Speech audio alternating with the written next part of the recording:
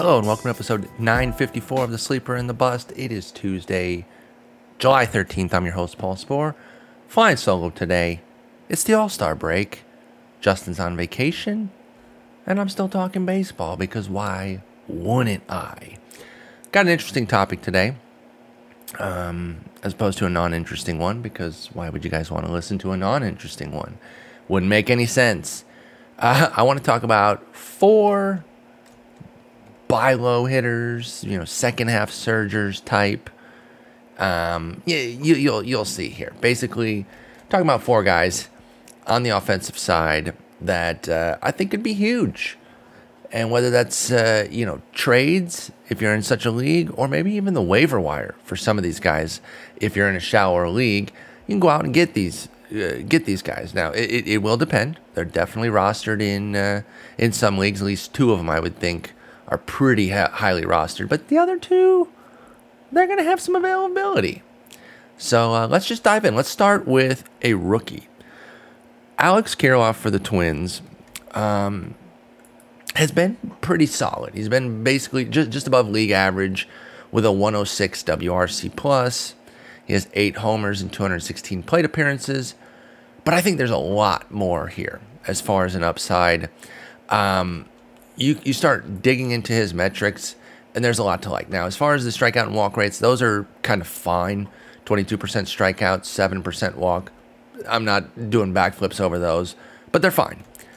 But the StatCast metrics, the advanced power metrics, is where things really start to pop off. He has a 13% barrel rate, which is very good. A 300 X batting average, expected batting average. So based on everything that he's been doing, his batted ball types, batted ball profile, they believe that he could have a 300 average, better than his 265 currently, and a 565 X slug. Now, I'm not super married to X stats. I look at them, I respect them. I don't live and die by them. But when I look at something like this and I see such a standout, like this is projecting him to be kind of a superstar talent with a 300 average and a 565 slug, I take notice. And I like Kirilloff already. He's already performing at, like I said, an above average clip. Fact is, he's probably been shorted some numbers based on this performance thus far. And if he continues to perform like this, we're going to see even more production. And if you kind of look at his trajectory, remember, he started off really slowly. He had a 115, 115, 154 slash in his first 26 plate appearances. It was really rough for Kirilloff. And then he got on fire, but unfortunately was then hurt, like right as he was it completely popping off. I think it was like a wrist injury. He came back from that, though. And I was kind of nervous. I was like, well, is that going to, immediately sap the power that we had seen? And it hasn't. If you look at him since those first 26 plate appearances, Kirilloff has a 287, 342, 494 in 190 plate appearances. Basically, if he's that player the rest of the year, we're going to love that. And, obviously, I think regardless of how the Twins were doing, they would be inclined or should feel encouraged to just kind of let him play the rest of the way. But if there was any concerns about that, I think the fact that they're terrible ensures it, right? Like, why would they take him out of the lineup? I know Buxton will eventually be back.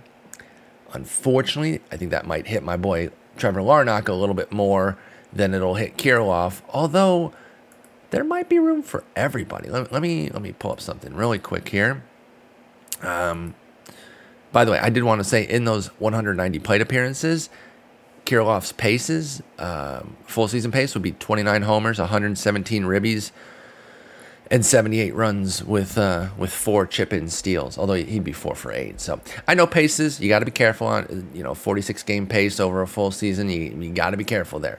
It's just to highlight how good he's been in that run. Okay, so I wanted to see, he's been playing some first base, Kirilloff has, so that when Buxton comes back, I'm not sure that it's going to hit Larnach. because Kepler can go back to right, Larnach can go to left, Luis Arraez will start bouncing around. And I do wonder if they make some trades, maybe like a Jorge Polanco at age 28, or maybe Kepler himself is moved, and then that clears some space. Or Cruz. I know there's been some talk about maybe Cruz moving. He's 41. They're a bad team. Why wouldn't they consider trading Cruz? So maybe that alone, maybe just moving Nelson Cruz fixes everything, because then you can put, you can put Kirilloff at DH, and then your outfield is, like I said, Larnach, Buxton, Kepler. Arraez is playing second or first. Kepler can play some first. Like, you can move guys around at that point. So I think a trade could really cover any sort of playing time concerns that folks may have for Kirilloff or Larnach. Even though I'm not including Larnach in this in the same way, I am very pro Larnach. He's been batting third and fourth. They really like him. I love both these guys. And you know what? I will loop him in. I'll just say I didn't do the research on him, so I don't know exactly where all his numbers are the way I did with Kirilloff, but I'm right there on Larnach as well. Love both of their rookie hitters, and I don't worry about playing time the rest of the way, even when Buxton comes back, because I think they should make at least a couple moves here at the deadline, get rid of a few veteran pieces to make sure that there's room for their two 24-year-olds the rest of the way. So Kirilloff is the prime recommendation here, but I'm also saying go out and get Larnach if you can. He's up to a 111 WRC plus, striking out a lot, and one thing I am concerned about with him, with Larnach specifically, not hitting lefties at all, really. And I wrote about him shortly after he came up, saying, I hope they play him against lefties, give him an opportunity to see what he can do. It's been rough. It's been rough. So he might end up platooning a little bit there. He's got a 34% strikeout rate against him, although he has a 32% strikeout rate overall. So maybe it's not just lefties. There's a lot of swing and miss there. But I like both guys. I think they're both going to offer a lot of power down the stretch. Between the two, Kirilloff is the guy who could be a complete game changer, though, because he can have that batting average with the power. Let's move over. Let's stay in the same division, but move over to a veteran-type player who maybe himself could be on a new ball club, and that's Jorge Soler in Kansas City. Now, you may remember we talked about, Justin and I talked about Soler a couple weeks ago. Let me see what episode that was. That was 948. That was actually just 2 weeks ago, almost to the day, on June 1st. And he actually sold me on not only, we played hold or fold with Soler. He not only sold me on holding him, but actually going out and trying to acquire him. I think Soler is somebody to kind of pick up on the cheap, because it's awful right now. 66 WRC plus, so bad. Nobody is. I mean, that's starting to pop up on waiver wires. Nobody's holding that, with their life, saying I cannot possibly trade Jorge Soler. No, he's open for trade in trade leagues. Like I said, popping up on some waiver wires. It might be time to go out and try to get Jorge Soler, because if you really dig in, there's some upside here. Now, everything isn't perfect with the core skills to say that he's going to return, but you start looking at, the exit velo, the max exit velo, hard hit rate, barrel rate. Those are all in the 80th percentile or better. Now, I realize there's some overlap there. It's basically just a multiple different ways to say that he's hitting the ball hard. But that is what we want. So, good, right? So I don't think that's necessarily a problem. I understand using those as each as an individual point, I think is where I would fall short of doing, because I don't think that they each say something individually about what Soler can do. But he's still crushing the ball with some regularity this year. Things just haven't quite gone his way when you're talking about the ball finding the seats or the grass. And what I mean by that is he has a 9% homer to fly ball rate, which is painfully low off the 19% career mark, 23% last year, 28% back in 2019. Like, this just doesn't really make any sense that it would be that low for Soler at 9%. So he deserves more than his 7 homers, and then a 243 BABIP. Now, obviously, sometimes the power guys aren't huge BABIP dudes, But 243, again, is painfully low. 317 last year, 294 the year before that. He's a 302 career guy. I just think that there's been some bad luck for Soler here that's really holding him back. He might only be, last year's guy who was a 108 WRC plus as opposed to the 66 so far, but that's a big difference. So even if he only gets back to that level, there's going to be some gains, let alone if he could somehow capture, something more in line with 19, which of course is his career year, and I would not expect that. But that's the kind of upside that you're buying into if you either pick up Soler or scoop him in a trade on the cheap. He could be moved, which I don't think is necessarily bad. Kauffman Stadium's not the best place to hit, so if he goes to a contender that has a better stadium for him, let's see if we can place him somewhere, because he really should be DHing. So I think it has to be the American League. And then what team in the American League? I wonder if, I wonder if the Rays might be interested. Would Cleveland in division there? No, they have Franmil. Never mind. No, Franmil. Oakland, Seattle is kind of a fringe contender. Now, none of those parks are necessarily great themselves, so I'm not sure that there's a huge park change in the offing for Soler. But I think even just status quo, staying in Kansas City and playing out the string there, his numbers have to get better. Like, they have to. All the projections have him basically, like I said, in line with 2020, which was a 108 WRC plus. He had 8 homers in 43 games last year. He has 7 this year in 82. So his home run rate is basically in half. And I mentioned that homer to fly ball rate. That has to regress. It just does. There's some outlier years where guys are on the negative end and the regression doesn't come. But this is a worthy bet on Jorge Soler. Like I said, Justin convinced me on that one, and now I'm giving a further stamp of approval here by bringing him back up a couple weeks later. Let's move over to Paul DeJong and look at what he's been up to and talk about how there has to be upside here as well. Now, it's not exactly like the Soler situation. His DeJong's homer to fly ball rate of 19% is fine. In fact, he was at 6% last year, and we were calling for a regression this year. He is back up to 19%, so that's good. But the BABIP at 193 is comically low for DeJong. He's a career 285. He was at 340 last year. In a couple of his good years, his BABIP has been low, so it's not like he has to be an over 300 guy. Like I said, he's a 285 career, but 193, come on, it has to go up. His strikeout rate and walk rates are actually better than they were in 20, and the strikeout rate is, actually they're both better than his career marks too. The strikeout rate is basically the same, 24.8 to 25.1. I don't usually do decimals because I don't think they add any real precision that's necessary. So we're calling both that 25% on the strikeout rate. So his strikeout rate's within career norms, but his 10% walk rate is 2 ticks better than his career mark. So his plate skills are there. His power is there. When you're looking at a career best barrel rate and a 62-point split with his X slug versus his slugging percentage. And let me get you some hard numbers there. That's a 447 X slug versus a 385 current slugging percentage. And then a 42-point split on his batting average and X batting average, 227 to 185. So all the underlying stuff, says Paul DeJong, has been way better than what we've seen thus far, and yet we're dealing with an 89 WRC plus, and like Soler, he's popping up on some waiver wires. And if you do go out and try to acquire him via trade in leagues, nobody's going to be asking for a big payout there. I think you're going to be able to get him much cheaper than you would have at the beginning of a season. I think Paul DeJong has a lot of upside. Now, there is a ground ball rate jump at 40%.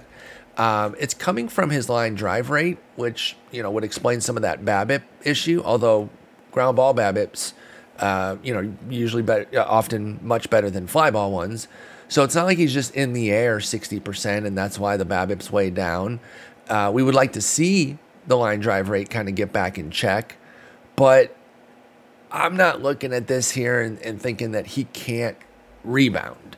The ground ball rate of 40% is up from 27% last year, but he was at 38% back in 2019 when he hit 30 homers and a 233 average, which if he got up to 233 the rest of the way this year, that'd be fine. I mean, you know, with league average where it's at, we have to change our scope and realize like a 233 is just not the end of the world. It's not great. It's not, you know, super helping you, but it's also not as damaging as it's been in previous years. And that's the big deal that we're talking about here with Paul DeJong. So I think there's a lot of upside with him. He does have 12 homers so far in the year and 3 steals, 3 for 3 on the bases. He has 9 as a career high. I don't think he's like a stolen base contributor, but if you get a few tack-on steals with a bunch of power, that could be good. I think St. Louis obviously needs an offensive infusion, and it could come from within from somebody like Paul DeJong. Now, if there is a downside, it's that he's batting lower in the lineup. They've really been kind of sticking him 6, 7, 8 because of these struggles. But I think if he gets back on track, he could start to inch his way up again. And if he gets really hot, I don't think it's out of bounds that he could jump into the middle of the lineup. Like Tyler O'Neill's holding down the 4 spot right now, and I think the last time he hit a home run was like 1946. No, seriously, he's in a huge slump right now. Tyler O'Neill is. I'm actually finding his last home run was on June 9th when he hit a pair. That's a 25-game homerless streak. He has it's 92 plate appearances without a homer. 5 ribbies, 244, 348, 346 for O'Neill since then. So he's gone very cold. But their offense has really struggled. It's been kind of waves of guys doing well. O'Neill was crushing for a while, and he's not. They have the pieces to turn it around. Bader's shown some things this year with his power. Paul DeJong could come back. O'Neill could get hot again. They have Arenado, who's been great. Goldschmidt could get going. I'm still a big believer in Dylan Carlson. This offense could be good, but they have to get things going for sure. It has not been good to this point. I think Paul DeJong could be a big part of that, and I think he's someone worth potentially acquiring. And then finally, probably the biggest star on this list. He's been excellent in his career, but Michael Conforto is really sputtering this year with just a 94 WRC plus. Now, a big part of that is that he's only played 53 of 87 games. He's dealt with injury issues, so he hasn't really kind of gotten in a full swing to take off yet. And you know, we'll see if he can after the All-Star break. He's somewhat recently back from the latest injury. Hang on, let me pull up the game log real quick here. Yeah, Conforto returned on June 23rd after missing 34 games. And he's actually been quite a bit worse since that return. In 19 games, he's hitting 140, 323, 220 with just 1 homer in 65 plate appearances. Before that, he was hitting 230, 356, 336. So it wasn't all golden before that, but the month off, he's struggled to kind of get going since then. And obviously now, and they've been playing like 5 million double headers, so that's kind of maybe messed with some rhythm. And now you get an All-Star break. Maybe the All-Star break can help clear his head though. Comes out of the break and takes off. Let's get into some numbers with Conforto. It's been a hard luck season for him too, and obviously you're seeing kind of a theme. You kind of dig into some BABIPs and home run rates and see different things, and that can help you identify some guys that can spike. He has a 9% homer to fly ball versus a career 19, and he was at 22 and 21 the last 2 years. Conforto was, and 20 the year before that. Excuse me. And then the 261 BABIP, he's a 302 career guy. Now he's at 412 last year in 54 games. Obviously that's crazy, but 290, 289, 328 the 3 years before. So 261 is very low. And so, of course, I looked and I wanted to see, well, what's his batted ball profile? And it was similar to DeJong, where the ground ball rate has spiked a bit, and it's come out of the line drive rate. It's up to 48%, And it's come out of Conforto's line drive rate, dropping from 30 to 24%. But it was 24% line drive rate back in 2019. It was 20 back in 2018, 24 in 2017. So you can live with a 24% line drive rate. Like this batted ball profile does not mean that he has to have a 261 BABIP and a 9% homer to fly ball rate. I think he needs to get healthy. If he's kind of playing at less than 100%, that's definitely, gonna hamper him a bit. But I think Michael Conforto can get going and have a big second half. He was maybe getting a little bit going these last couple games before the break. He had an 0 for 0 with 3 walk game, and then hit a 3-run homer on Sunday before the break. I mean, that's 2 games against Pittsburgh. I'm not saying that's like, that's everything. He's turned it around. But a little trickle going into the break. We'll see if he can fully turn it around.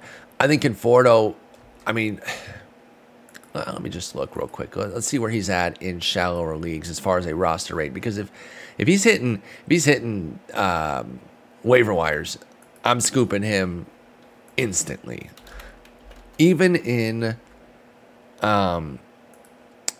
3 outfielder leagues, I would. Let's see. Okay, 77% at ESPN. So he's going to be on some waiver wires, but not a whole lot. So people are still holding on, as they should. But go check. Make sure your waiver wire isn't one of those. And then also, if you're talking trade league, I think he's a good buy low that you can actually buy low on. That doesn't mean you're going to get him for your, worst player. But you're also not going to pay star level prices, which is what you'd have to pay for Conforto every other time you've tried to acquire him in his career, basically. So I think there's a lot. I think he needs to get a little bit of his lift back. And that, again, that may be related to his health. But the track record is the bet here. And Conforto has been, a superstar hitter for the last 3+ seasons. I mean, I know it's 4 seasons because 2020 is a season, but you know what I mean? It's 54 games. So we'll say 3+ seasons. And you look at that from 17 through 20, he's a 132 WRC plus kind of guy. And that's huge for Conforto. Hitting 265, 369, 495. Bet on a rebound here.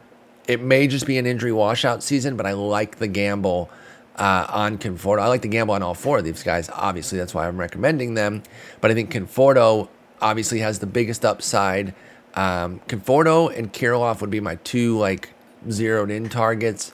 Of course, they're the guys that you have to trade for, whereas Soler and DeYoung are going to be on some waiver wires. Take a look at them. But I think all 4 of these guys can really turn around these ugly numbers that they've had and make some moves for you. If you're trying to catch up in power, there was kind of a focus here on guys with a lot of power.